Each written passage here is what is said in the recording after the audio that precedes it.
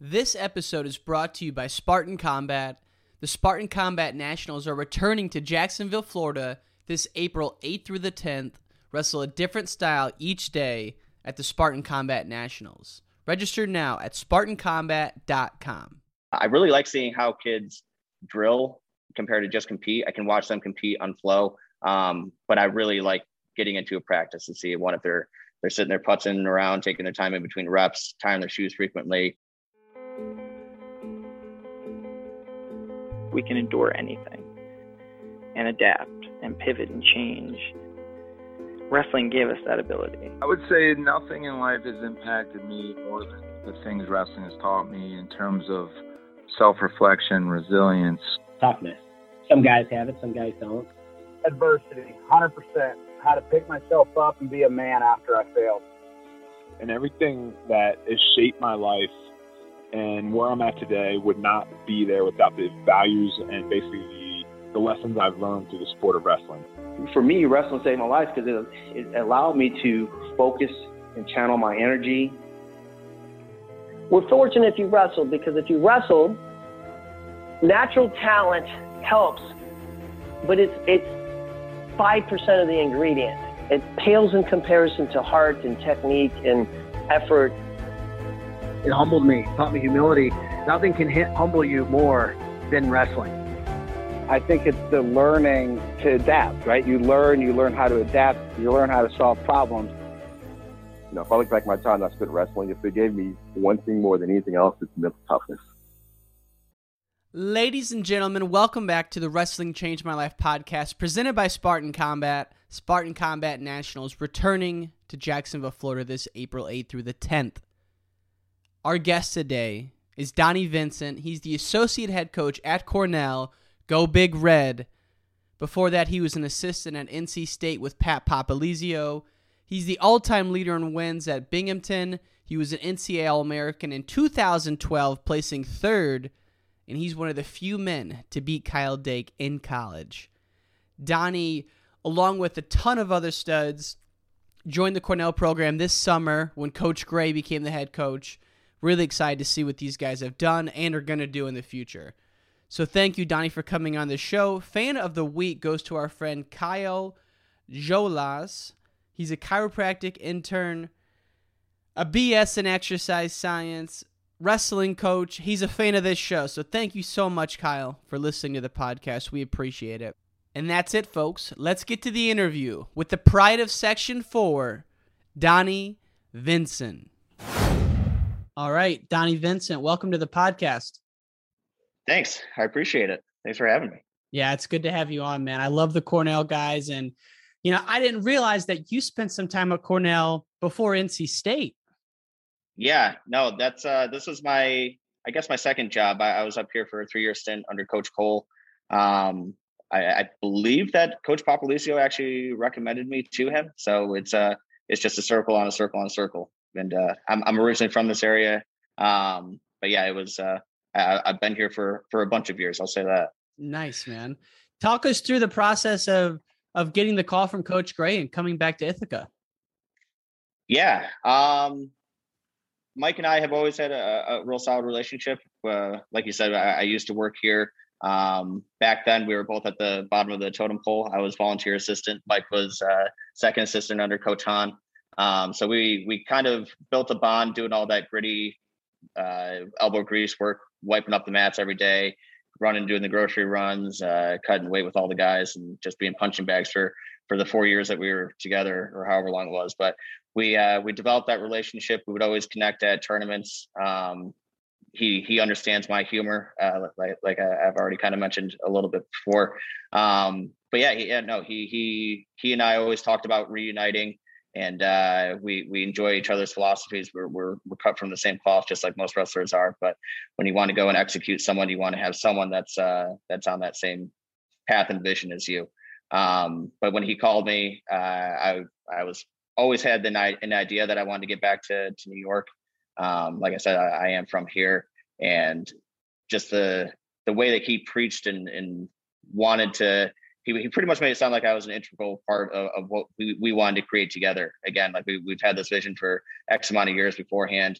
And when he called it and then called me up and then actually painted it and did his voodoo, if that's what you want to call it, with all of us, it was a hard thing to say no to. And then when I brought it back to my wife, there was some hesitancy, and after again redescribing everything, and then the longevity of my coaching career and whatnot, it was I don't know, it was a once in a lifetime opportunity, I would say, to get back to where I wanted to get back with a bunch of people that I enjoy, a youthful staff like Mike was trying to get together, and now he's created.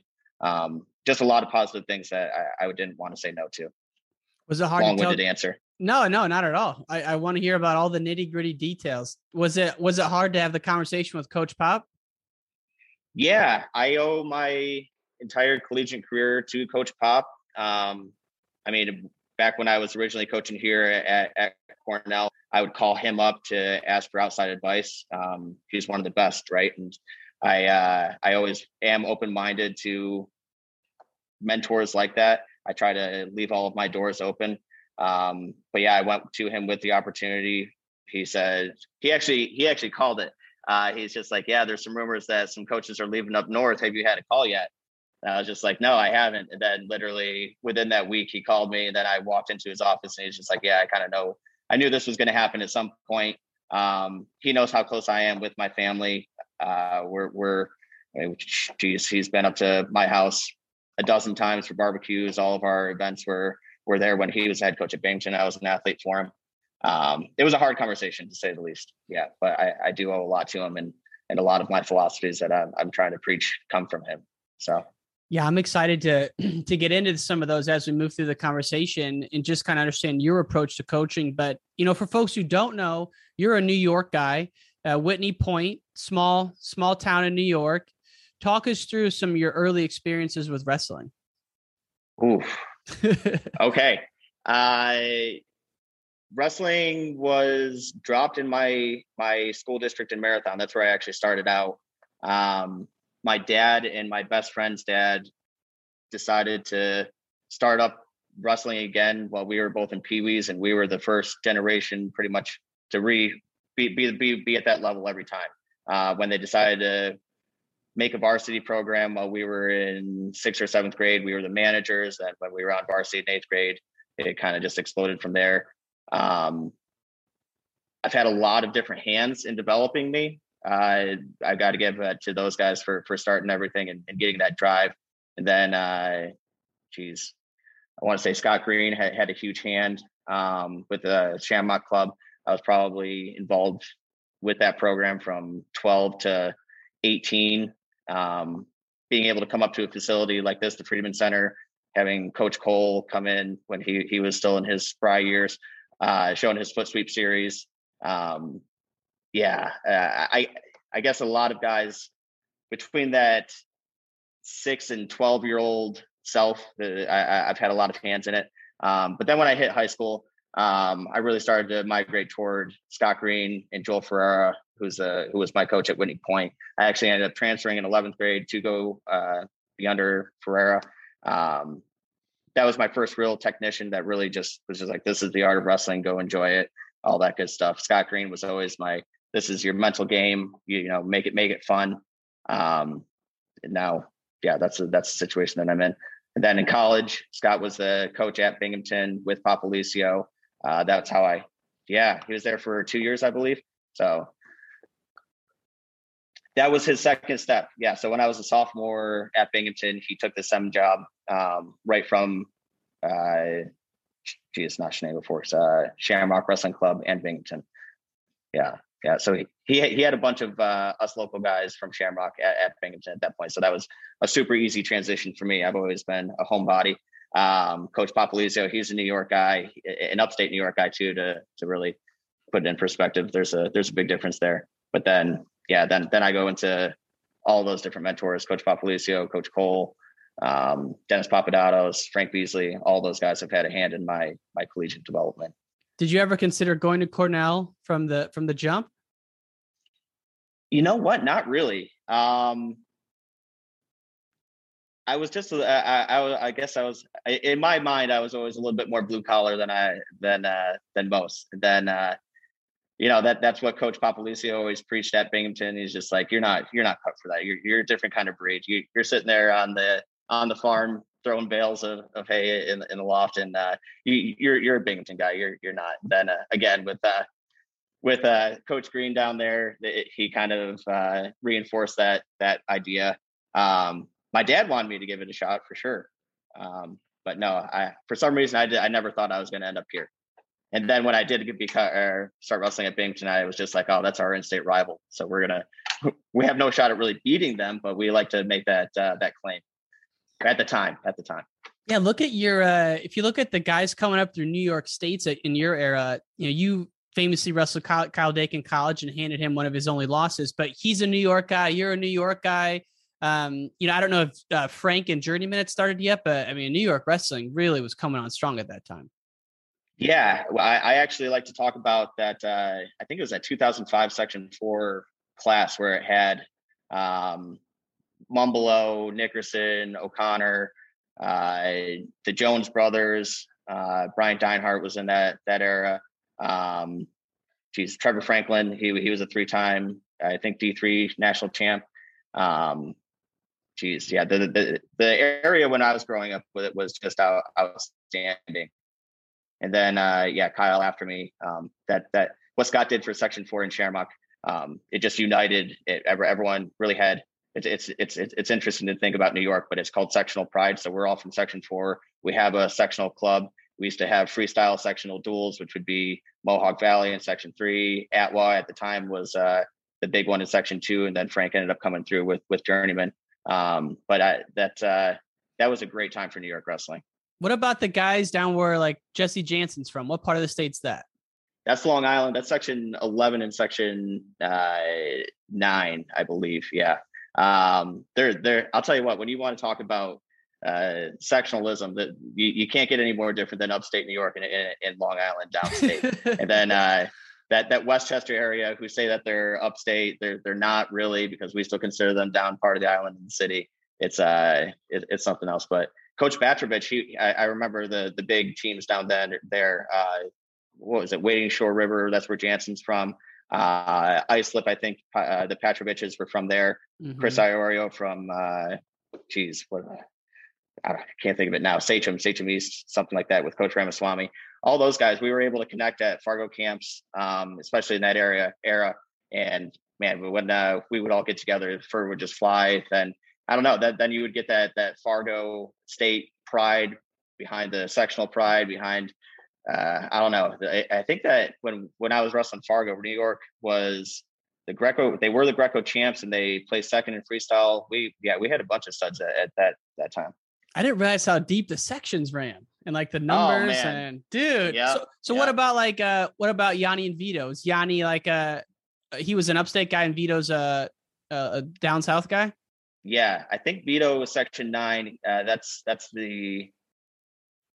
Nassau County, so that's closer to the city, and then Suffolk is further out in the state. And then Yanni's Section 5. That's they've always had rich tradition, both sections.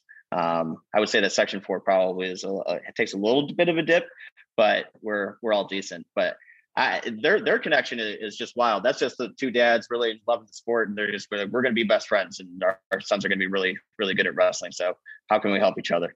Yeah, I mean, there's not a bigger fan of Yanni and Vito than, I like to think, a lot of guys are, but man, I freaking love those two and spent some time with them this past spring at the trials. And I'm just so excited to watch them wrestle, and just the way they wrestle is so fun to watch. So when you guys were coming up, where would you do Fargo at? Cornell? Fargo training camp? No, it would be Johnson City High School.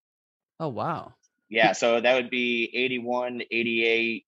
These are the roads that would all connect in that era.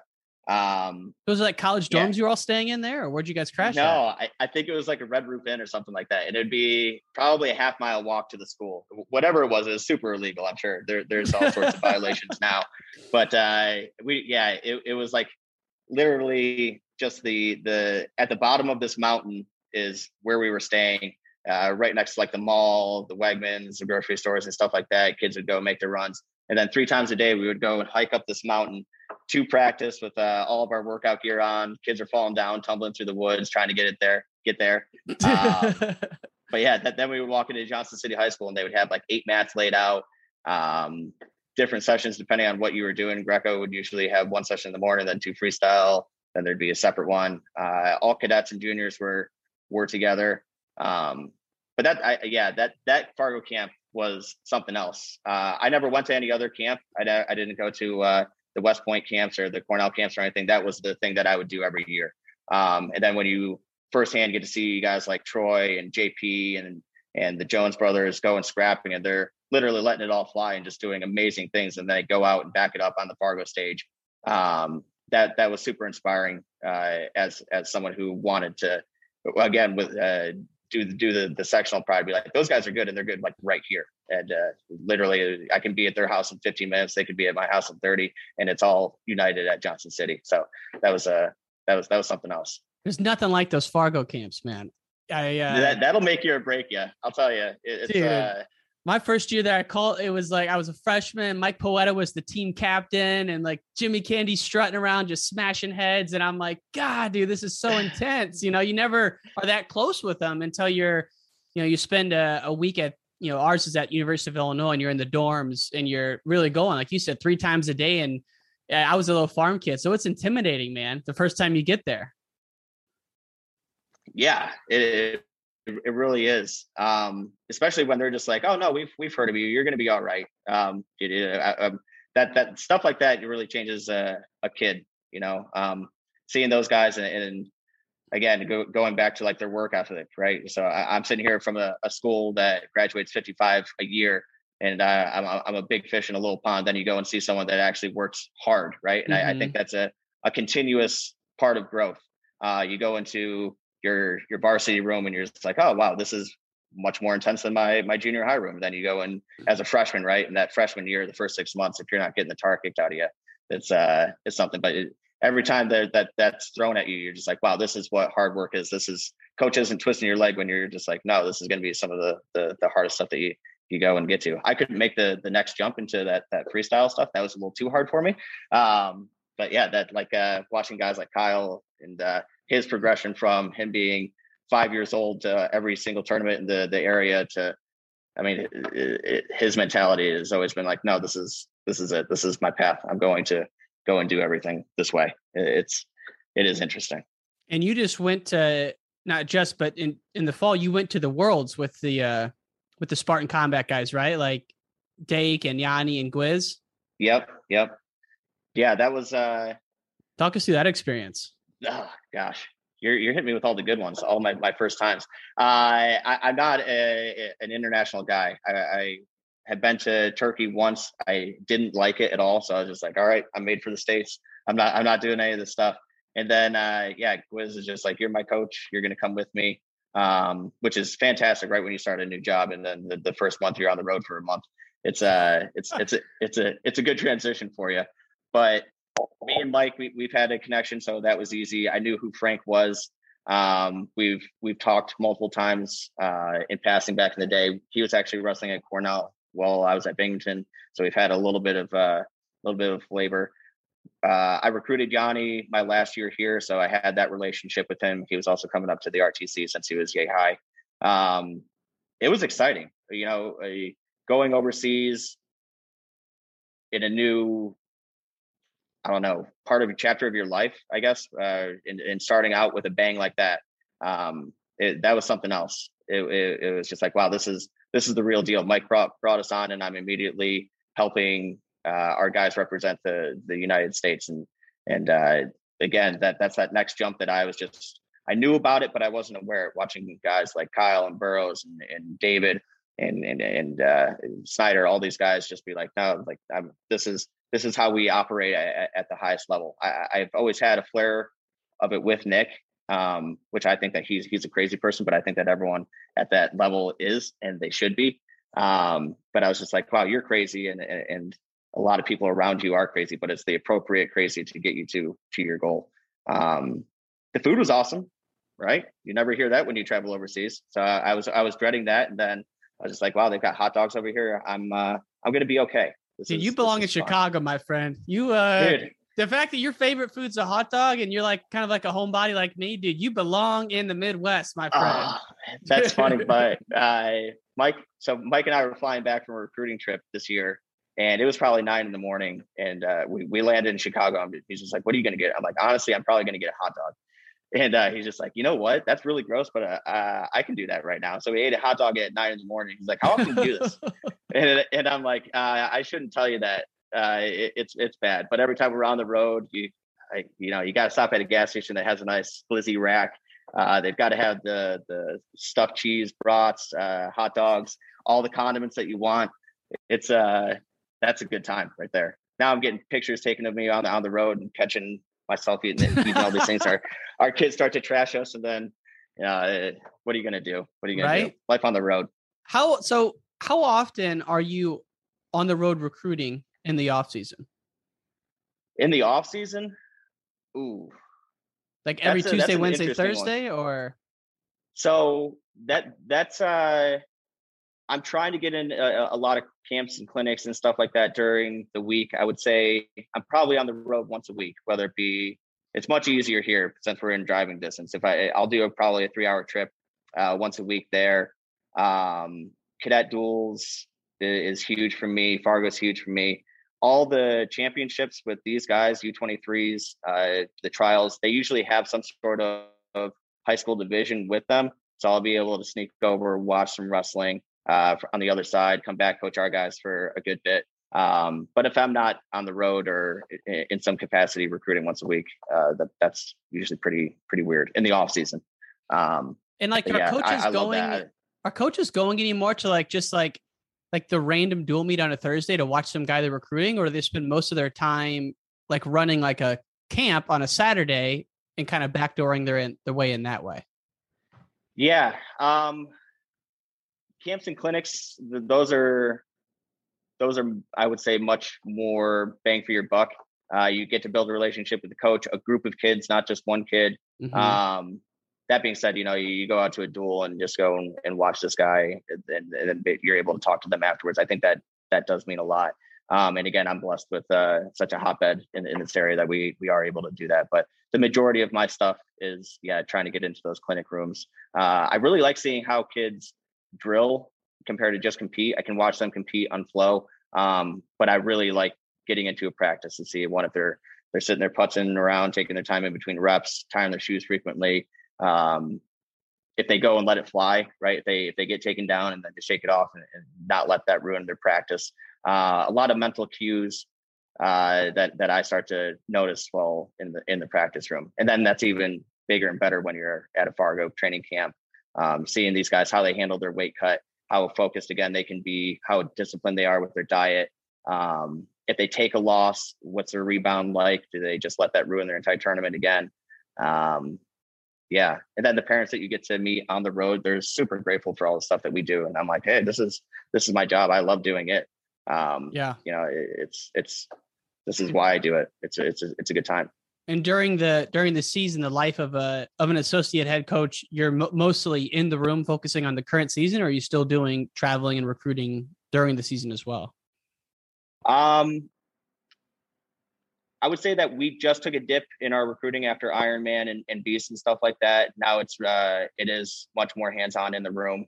I guess that we're such a young staff that we're known by the public and stuff like that. But for us to actually be like, hey, we've got this resume for just us. We want to get our name out or our brand out. So I think that we hit a lot of recruiting in the front end of this season. And kind of set that foundation for what we're going to be able to go in and just dive right into. Then again, I think the best recruiting is just having a knockout NCAA team, right? 100%. That's when you go and have your hand raised multiple times at the NCAA tournament, you're top 10, top 5, bring home a trophy. I think that's the biggest recruiting tool that you can have. And then you make all these cool graphics afterwards and send them all over the place. But absolutely. And so you, obviously that's your world now, and you're totally immersed in the coaching world. But rewind back to your time at Binghamton. You get there, Coach Popolizio is starting his career, kind of putting the pieces on the board, and he talks a lot about recruiting guys who live the right lifestyle off the mat, and that, you really got to embrace the training. And you alluded to it earlier, just how rigorous it is, but like, just talk us through kind of the first couple of months of your time at Binghamton, and what were the learning curves there for you? Yeah. Again, Pat does a fantastic job of recruiting that lifestyle. I didn't party or anything like that in high school. He did a lot of detailed work about digging into that type of information, talking to Scott Green, talking to my dad, talking to my high school coaches. And then, yeah, I graduated from Whitty Point, but I am from a smaller town. They got more cows than people. The whole town's under 1,000. Getting to a campus that has more kids than your entire town, that's a little intimidating. Both my sisters went to Binghamton, so that was something else. It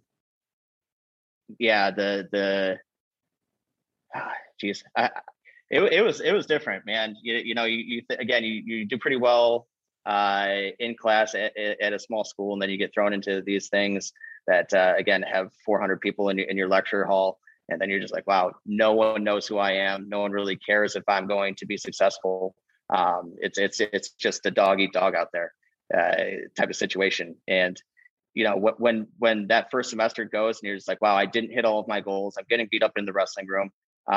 College isn't fun. I watched National Lampoons. I figured that I would have, done something crazy by now and been arrested. And this isn't what I thought, but it's exactly what I signed up for, if that makes sense. Mm-hmm. And then when, again, everyone has a slip up once or twice. When I'm thinking of one story now, when we never did anything crazy. We weren't huge partiers or anything like that. There wasn't any partying. So the crazy stuff that I'm thinking of was my freshman year, right after preseason, all of our guys would go and meet at the dining hall right before anyone else got up, because we're crazy wrestlers and we're done by 7 o'clock, and we're sitting here feasting ourselves and celebrating that we just got done with it. And it's all the guys on the team. And one of our guys goes and takes an eclair and he just throws it and it sticks to the ceiling. And he just like looks at us, and he's just a crazy person. And then he just runs. And the dining hall that we were in was actually connected to my dorm room. So I'm just like, oh man, we've got to scram, I guess. And I go get into the elevator with my other buddies that live in the dorm, drop down, and then there's just a custodial worker. They're just like, hey, just let you know, we saw that. Like, why did you guys do that? And I'm like, I don't have a good answer for you right now. We're just delinquents. Like, what can I do? And she's just like, no problem. Like, you guys are all set. I was just like, wow, that was a really drastic way to handle a situation for us being stupid and young. Then the next day we get into practice, and Pat's in there, and that there's something just off. And he's just like, did you guys have fun? And we're just like, what are you talking about? Yeah, we had fun. We just finished our preseason. And he's just like, well, you're not done. And we're just like, what are you talking about? I was like, I got an interesting phone call from this dining hall. We understand that you guys did this, and it's fun and games and there's laughter to it, but there has to be some consequences with you guys doing that. And he put us through the most intense workout ever. I think there was a plate run in there. There was a soccer field practice, and then on top of wrestling. And by the end of it, we're just like, wow, yeah, this stuff's kind of real. And then afterwards, and geez, that day you're just like, man, that day you're just like, Pat, why would he ever do that? What a jerk. Then the next year, all you guys are just sitting around. Remember when we were stupid and we did this, and then Pat did that? Man, we deserve that. Then I try to share that story with all of our guys, because again, every year there is one mess up. And there has to be some sort of consequences for that type of situation. But I think that at Binghamton, we were a little bit more intense than most colleges. But that's what we needed. Again, that was Pat's first time at the helm. He had a lot of microscopes looking over him. And he created a monster at Binghamton. And, then he went, did it again at NC State. And I was fortunate enough to have that. And when he did bring me on to NC State, he had all the same exact rules and everything like that. It was just like, yeah, I get all this stuff, guys. I just came from a program that didn't do that, and I understand that philosophy as well. But yeah, let's do it. A big difference between the Rob Cole philosophy and the Pat Popolizio philosophy. Yeah, there really is, and it's not. They're just two different institutions. You can't have one philosophy at one and at the other. The Ivy League, they're hardcore academically. This is, hey, we're here for for some not different reasons. Everyone wants to be successful, but it's a different athlete that is interested in this type of group, which I enjoy as well. Right? When you talk about recruiting, I really enjoy niche recruiting. I like saying, hey, this guy's focused in the classroom. He's got world and Olympic dreams. He's got these goals. Or when you go and talk to someone who's just like, no, I am a really hard worker, but I understand what my ceiling is, right? I think that we get a few more of those at this institution.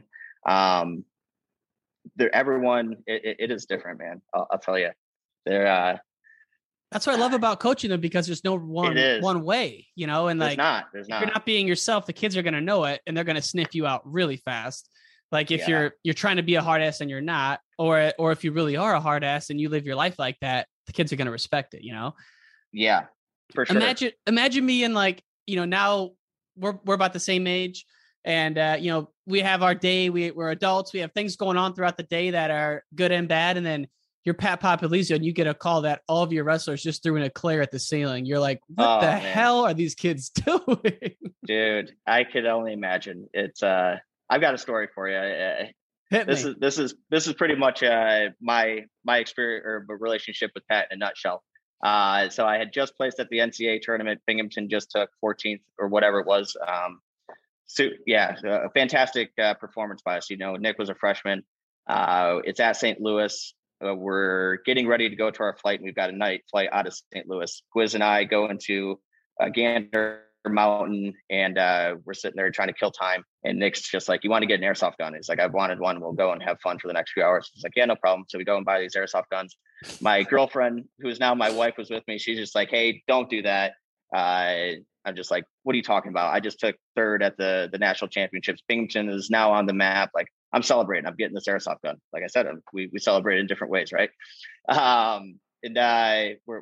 get on the plane. I put this thing in the check bag for the school. Nick does the same thing. We land in Binghamton at like midnight, and my girlfriend is on the next flight in, which is probably a half hour after us. And we're gonna go, and I'm gonna take her home, and that's it. That'll be the end of the day. So everyone departs. Pat's just like, "Hey, one more time, congratulations, good job. I'll see you on Tuesday," whatever it was. I was just like, "All right, let me get my airsoft gun out of the bag." He's just like, "All right, sounds good." So I take it and I go and holster it in my side backpack, right? So I'm sitting there in the lounge at the airport with what looks like a legitimate gun, but it's not. It's an airsoft gun, and I look like a wire right there, like doing cool tricks. I'm thinking that I'm the only one in here, right? And my wife gets off the plane, and she comes in, and we go leave. We walk to her car, which is stuck in there at long-term parking. And as we turn on the car, we just see this cop car go and whip in and like does a fishtail at the exit. And I'm just like, "Oh man, like that's crazy. I wonder what's going on here." Then someone goes in behind the exit, and then by the end of it, we've got every exit surrounded. And I just look at my wife, and I'm just like, "What did you do? Like, you just got off the plane. Like, what could you possibly done on the plane where we need all of Binghamton's police department here?" They go and they start shining their lights at us, telling me to get out of the car, keep my hands on the hood. They're like, "Do you have a weapon on you?" And I'm just like, "A weapon?" I'm like, "Oh no, don't worry, you guys. I've got an airsoft gun. I know what you're talking about. I'm an idiot. Can you please go and like figure this out?" They go and search my car. They detain me. They charge me with menacing in the first, second degree or something crazy like that. They slap the cuffs on you? Oh man, yeah. I was in the back of the car for probably 2 hours while they were trying to figure out what the heck to do with me. My wife is calling up my parents, who are still in St. Louis. My parents wake up. They call up Pat, and Pat gets up out of bed. He's just like, "What are you talking about? How is he arrested right now?" It was just madness. But yeah, basically they dropped all the charges. They're just like, "It's not illegal. It's not illegal to just be an idiot." So yeah, that's the situation. But talk about highs and lows, and me just constantly stressing Pat out, man. He comes back, lands, has the best finish for a team at Binghamton, and then boom, the guy that just placed high is in the slammer, and he's calling up all of his friends trying to get me out. But 12 hours later, he's getting 12 hours later. They're like, the cops are like, "We don't believe that this kid is just this careless. Like, he has to have some kind of intent." Pretty much. Yep. Dude, that's just typical life though. Like anytime, there's always just highs and lows like that, right? And it's just most of the time things you do yourself to bring it on. We can all think back to things like that, hundreds of them. And dude, yours seem to be pretty mild in the grand scheme of things. You're just having fun, and that's crazy. And so did you ever think, as you're going through your senior year at Binghamton, that you might stay on and coach there? Or were you bummed out when you eventually had to move on to Cornell after you graduated because there just wasn't any openings? That's a good question too. I never thought that I'd be a coach. I actually finished my undergrad, my true senior year, and then I had another year of eligibility, and I was just like, what the heck am I going to do? Like, I want to start to focus on philanthropy or public affairs or something like that. One article I read, you said your goal was to be an athletic director at a college. Yeah. So I started my master's program, which was student affairs. And I was just like, how do I take what I know and already apply it into something that I would enjoy? And I've always thought that I'd like administration. I've always liked government, so on and so forth. So I was just like, oh, this is an interesting path if I do want to become an athletic director or move into admissions or something like that. And I've got a large umbrella of different groups that I'm associated with, different backgrounds, majors, right? I've got a pretty good understanding of what it is to be a college person, right? Just regular student. How do I take this and apply it to something that I enjoy? And then when I did, I mean, the only shot for me to get my master's paid for was to still be associated with the wrestling team. So then I was the grad assistant there, and I was just like, man, taking a step back and like understanding the true psychology of what's going on behind these kids and applying it to myself, like where I struggled, right? Like just mental awareness, talking to sports psych and stuff like that. I was like, this stuff could have really helped me. And not just me, just everybody, right? I'm not just one person that this is, I'm not an outlier, right? The more people than I realize need this help. And now I am gaining this skill, right? How do I go and apply it? And then Coach Derlin, I was under him for the 2 years there. He's just like, dude, you're really good at this. He's just like, he really opened me up to really start thinking about the sport in a different way. It's just like, no, you don't need to go into the room and kick the crap out of somebody every day and just smash their face. You need to do that, then build them back up, tell them why you did it. It was just different. Again, that was sports administration. I really didn't like the field to start. And then again, once I started to apply it in the real life scenarios, in which it was coaching at the time, I was just like, wow, this is what I want to do. And I know that I'm building relationships now within universities and stuff to possibly make that jump. That's not going to happen for a long time, but I do like I do like what I'm doing. That's the coolest part. And not knowing that I enjoyed something that I've been doing my entire life this much, and then just having that eye-opening experience, just getting on the other side of it, not being an athlete and being a coach, it was something cool. So what are like the turning point moments that made you reconsider it? Was it just that Coach Derlin, had some positive words for you and you never really thought about it until then? Yeah, his point of view, his perspective was just cool. I was just like, wow, that's different. And I definitely see what you're talking about. Cody Reed, he was my first, true athlete and one of my best friends. He was in my wedding.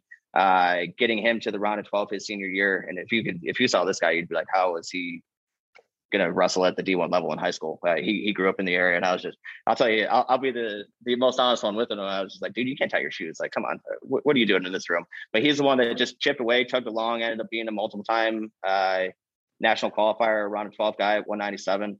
But seeing him go and make these jumps, and then at the end of it, just collapsing and crying and just being like, coach, I let you down. It was just like, wow, that's incredible for me to be able to impact these guys like that. Yeah, I've known him for 15 years, but it's something else. And then, having Pat as a first time college coach, and him just being always, this is the way that it's gonna be. And then you breaking down, not getting your goals achieved, and time after time, and then he's just the one that picks you back up when you're just like, how's this guy that's that intense have that little weakness in his heart? And then when you do accomplish your goals, it's just like, oh man, finally, this huge buildup. It's cool. But yeah, that it was interesting to see that transition. And then, yeah, I owe a lot of that to Matt. And then you go and get to Rob the next year, who's just a completely different animal than those two, right? It's cool to see, like you said, there's no right way. There's lots of ways to do it, but you can be successful. When you got to Rally in 2017 and you had spent 3 years with Cornell, absolute killers in the room, and you're learning from one of the great program builders all time, Rob Cole, what was your biggest takeaway when you got to Pat and you're like, man, I got some new skills under my belt. I want to show you, Coach Pop. What were some of the big takeaways from spending that 3 years at Cornell? Individualized attention. I think that's where Cornell really makes their most gains. If I were to tell me what Cornell style is, what would it be? It just seems like I always just think everyone has kind of a funky, unique style. The big guys are really tall. Yeah. I've never seen so many tall upper weights as the Cornell guys. But yeah, there really is no one way. You don't think about it like that. That it's interesting. And then me growing up, I was just like, okay, Oklahoma State, I'm going to be level changing. I'm going to be firing off high shots. Iowa, I'm going to go and pull on your head, or just Big Ten in general, right? And then Cornell, watching them, I was just like, Cam Simaz is hitting funk rolls and making people exhausted and drooling all over themselves. And Kyle Dake, he doesn't get scored on ever, right? Mac Lewis, all these greats and everything. They were all really, really good at wrestling and in completely different ways, right? So Rob was just like, yeah, we spend a lot of time with these guys. They have a really strict class schedule. We have to work them into our schedule, or we have to work ourselves into their schedule. And Mike does a nice job of implementing that now as well, right? He's just like, no, we are a resource for those guys, but how do we go and make ourselves available to get to that next level? So me coming into NC State, trying to go and implement things, or at least Pat was asking me what do they do down there? I'm just like, dude, you're a successful coach now. Why are you asking me? Right. But yeah, I think that was probably the biggest thing that I assisted in. Their system now is just lights out. They're crushing it on the recruiting front, competition front, all that stuff. So I can't take credit for anything. I think that the captain of the ship down there knows what he's doing and is making the minor adjustments every year to keep that thing going. Yeah. Well, I love how, just going back to Cole, two things that jump out to me just from hanging out with him. One, he doesn't take himself too seriously. And I love that. Everyone's loose and having fun around him. And, I think a lot of us can take ourselves too seriously and it just tighten things up, So Coach Cole is a man who's just loose and he's flowing. I'm sure he's very serious and very intense. Don't get me wrong, but he doesn't let him consume him. And then I remember one of the first videos I saw on Flow was Coach Cole talking about the importance of sleep and how he doesn't get his guys up at 5 a.m. They work out at 10 a.m. because they don't want to be sleep deprived. I'm like, God, that guy's he's always learning and he can learn from anyone, and I'm sure Coach Pop's like that too. But just knowing you got to spend some time with Coach Cole in Ithaca in the early 2010s it had to be something that jumped out. Yeah. That's a good way to put it. I remember my first few months in there. I just kept asking for approval to him, right? I'm like, hey, did I do this right? Did I do this right? And finally, he's just like, Donnie, just shut up. I'll let you know, pretty much. If you fail, then you'll fail, and then I'll let you know, and then you have to go and make an adjustment. And then I immediately went back to just sitting there staring at my computer. Then he's just like, well, I didn't tell you to do that. If you don't have anything to do, get the heck out of here. But don't waste my time in front of me. And then I was just like, all right, I have to go and figure out projects that I want to go and accomplish, and I need to accomplish them well. And if I do it right, then he'll give me a smirk like, yeah, good job, you did this. And if I did it not so great, he'd be like, wow, what are you, an idiot? Right. Of course, that's not how I would do it. Why wouldn't you ask me? Dude, I texted, I'm like, hey, congrats on the new job. Weather's going to be awesome. He's like, no shit. I'm like, okay. Yeah. I still use a bunch of his jokes about describing it. It's a geothermal lake, so it never gets any colder than 65 here. The entire area around it gets hammered with snow, but not Ithaca itself. It's beautiful here all the time. And if you don't know any better, you think he's serious, right? Yeah. It took a while until I figured that one out. So when you got to NC State in 2017, you're now a full-on coach in the sense that you're recruiting. How big of a difference is that versus the volunteer assistant role for a lot of the young coaches out there now? Oh man. Yeah, I guess that's what I was kind of directing myself to when Coach Cole had that smart comment. Don't waste my time in front of me, right? Like go out and do something, whether it be you getting someone for an individual or man, I remember my first few months, I was still trying to figure it out. They came out with a super organized list. Like I have to go and get high school duels beforehand. I've got to go and mop the mats. I've got to do these things, right? I'm on the mat probably five hours a day. Wow. Like this is what your job is. And now that's probably 7 hours of work. Like, what are you going to do for that last hour? And I was just like, man, how am I going to separate myself? So I was just like, I'm going to write a bunch of letters to all these kids. And that's, I've kind of run with that. I think that's a foundation of, what I do well. I try to make a connection with a kid as many different times or ways as I can. Right. And that was the first big one where Coach Cole was just like, wow, these letters are having a serious effect on kids. They enjoy hearing what you have to say. And if it's written in hand, that's something special. So he's just like, good job. Way to come up with that idea. To recruits or to current athletes? To recruits. Yeah. Love it. Yeah. Love it. Because back it. in the day, I couldn't call them. I didn't really have a good understanding of what electronic messaging was. So we could email them, but I was just like, is that text as well? That's a weird thing. But I knew that the only thing that I was able to do without a violation was write letters. So that's what I did every week. And I enjoyed doing that. And then the kids, when they came on campus, they're like, dude, we've been getting your letters. This is awesome. Thank you so much. I was just like, yeah, no, that is pretty cool. And you never know if you're going to be able to reap any of the benefits, right? You're writing 70 letters a week, and then hopefully you get 5 studs out of it. 10's a great class with that amount. That's a lot of labor to kind of just go in blind with. But if you're those guys that are volunteer assistants, it's grueling. You're expected to be on the mat for a lot of time, but how are you going to separate yourself? Everyone in our job can wrestle, right? They can always go and teach technique. That's a dime a dozen. But how do you go and separate yourself, whether it be marketing or recruiting, whatever it may be? And you can use that any walk of life, right? How are you gonna separate yourself? And you've done that in wrestling and in coaching. And if you focus on your coaching approach, what were some of the things you learned in the sports psych arena that you wish you would have known back then and that you're using now with kids?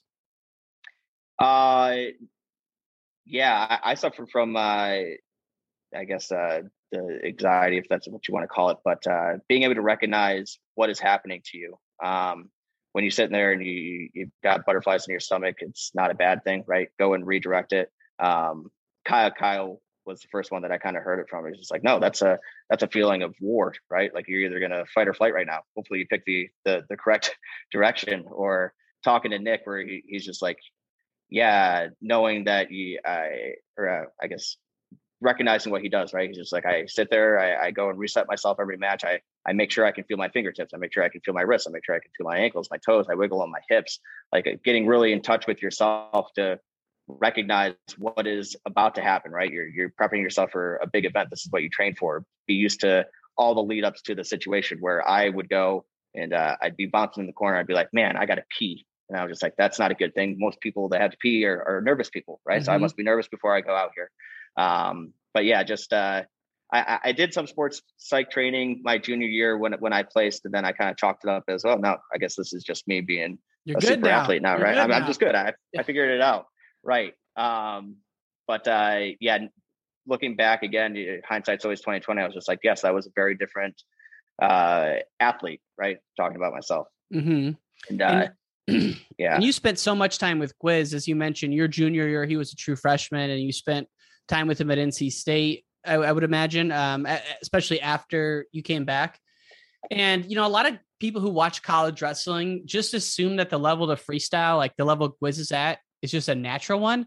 But, people like you really have an appreciation for how high level those guys are that are medaling every year.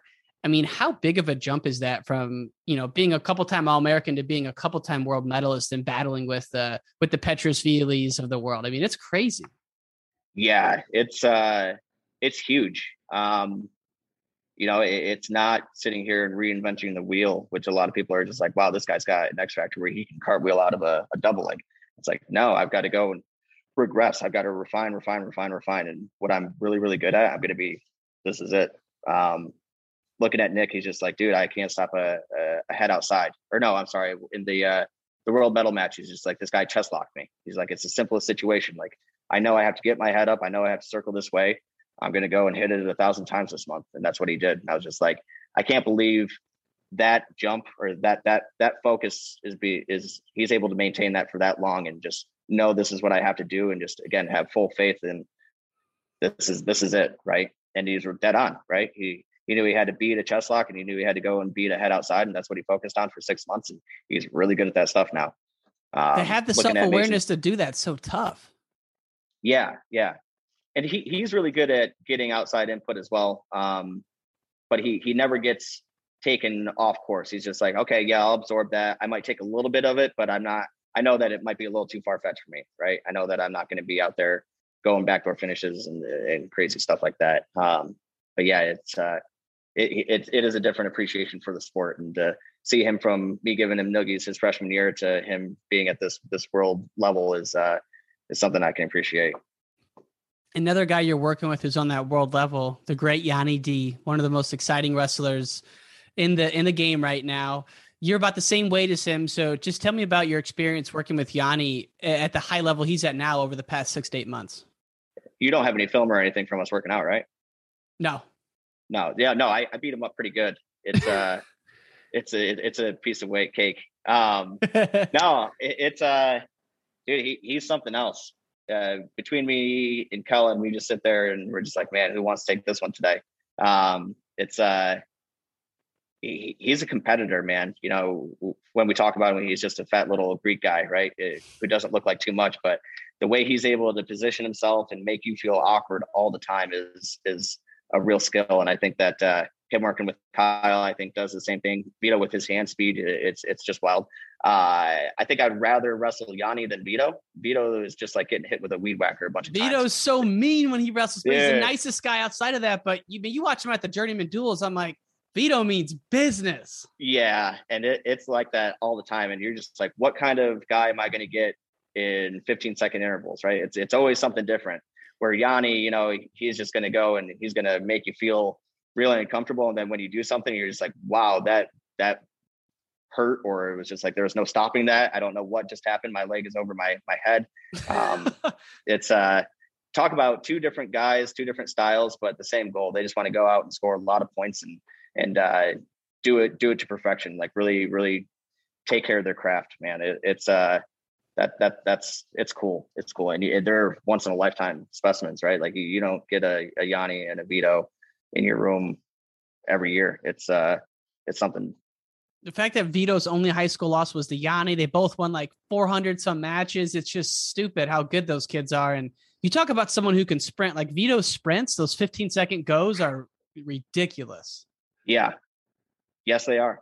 And I'll tell you what, all of his mat returns and all of his double hurt just as bad as they look on camera. The one thing I wanted to sign off with is, you mentioned Coach Gray brought you, Coach Russell, Coach Pirelli, Gwiz in. Obviously Dake's still there, but he brought you guys in under this shared vision. And I'm just curious, what is that articulated as, and kind of what's your guys' goal as you move forward here? Yeah.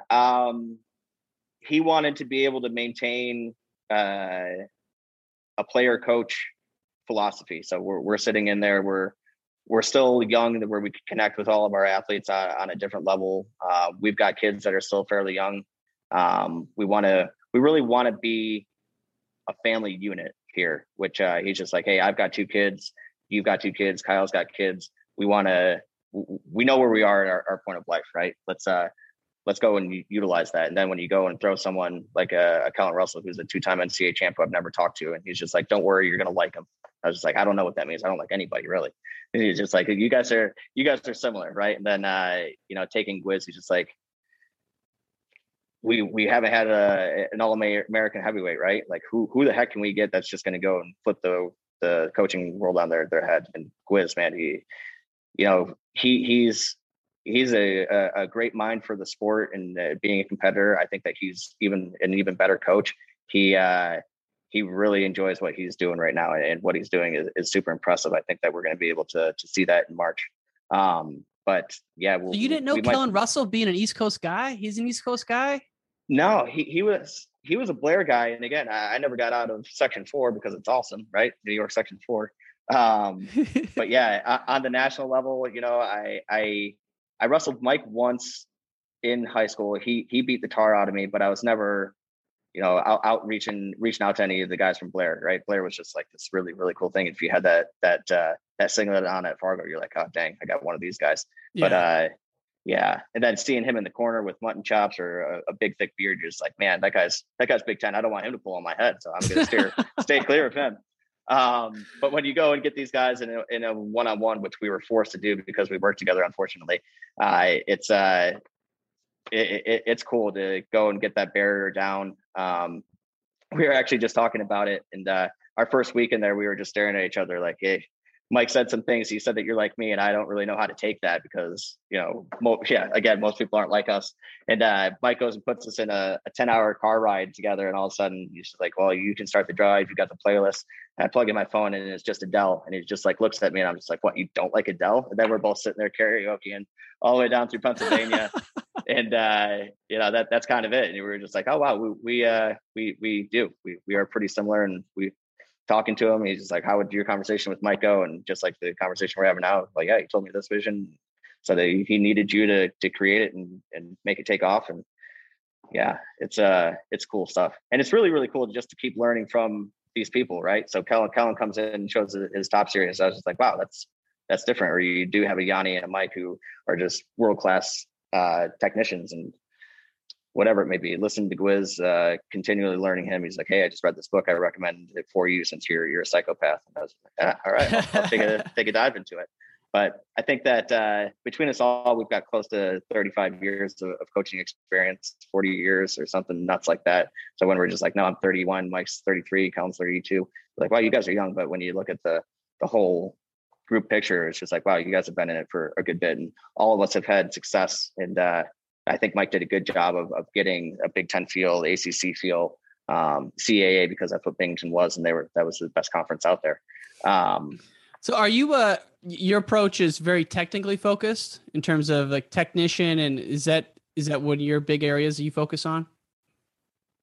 I also heard your top game's nasty.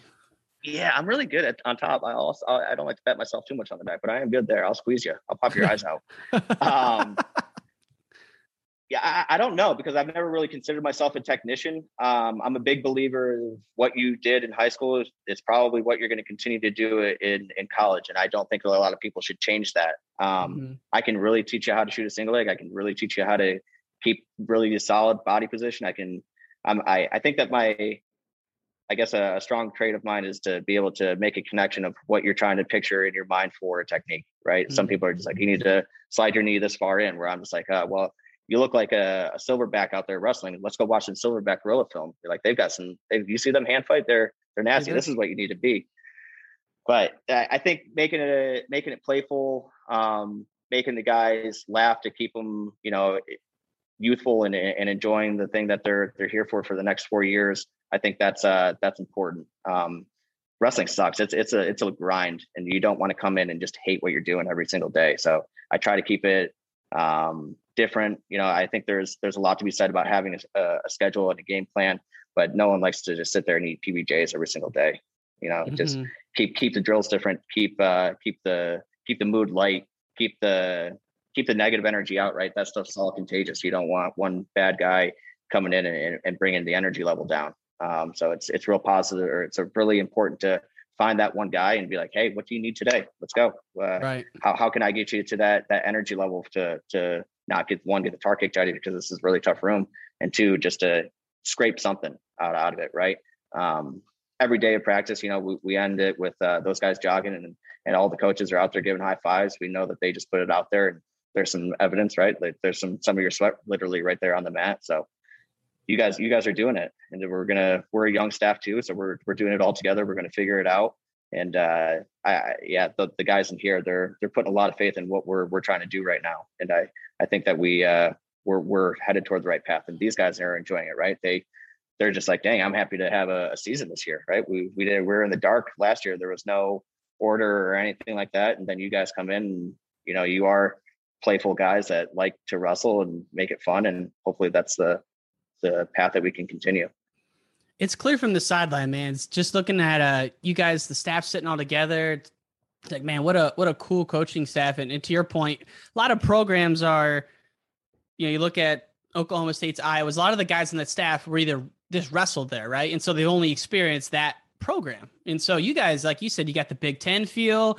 Kellen's coming from Sean Bourmet, very different than Coach Gray. You're coming from, Coach Pop, again, very different. So it's just such a cool melting pot, and I'm very envious to be a fly on the wall in those rooms and just see how you guys interact. And obviously we haven't really talked about it, but Dake's still around too. And I mean, what just a world of knowledge he has about many facets of the game. So it's awesome. And I couldn't be happier that, Cornell stepped up and after Coach Cole left, brought all you guys in. The last thing I wanted to ask you about is just in general, when you kind of take a step back, how is, we always end with how has wrestling changed your life, but what have been some of the big takeaways for you just over the past, 15, 20 years in the sport? You know what, with the name of the podcast and everything, I should have known this question was going to come.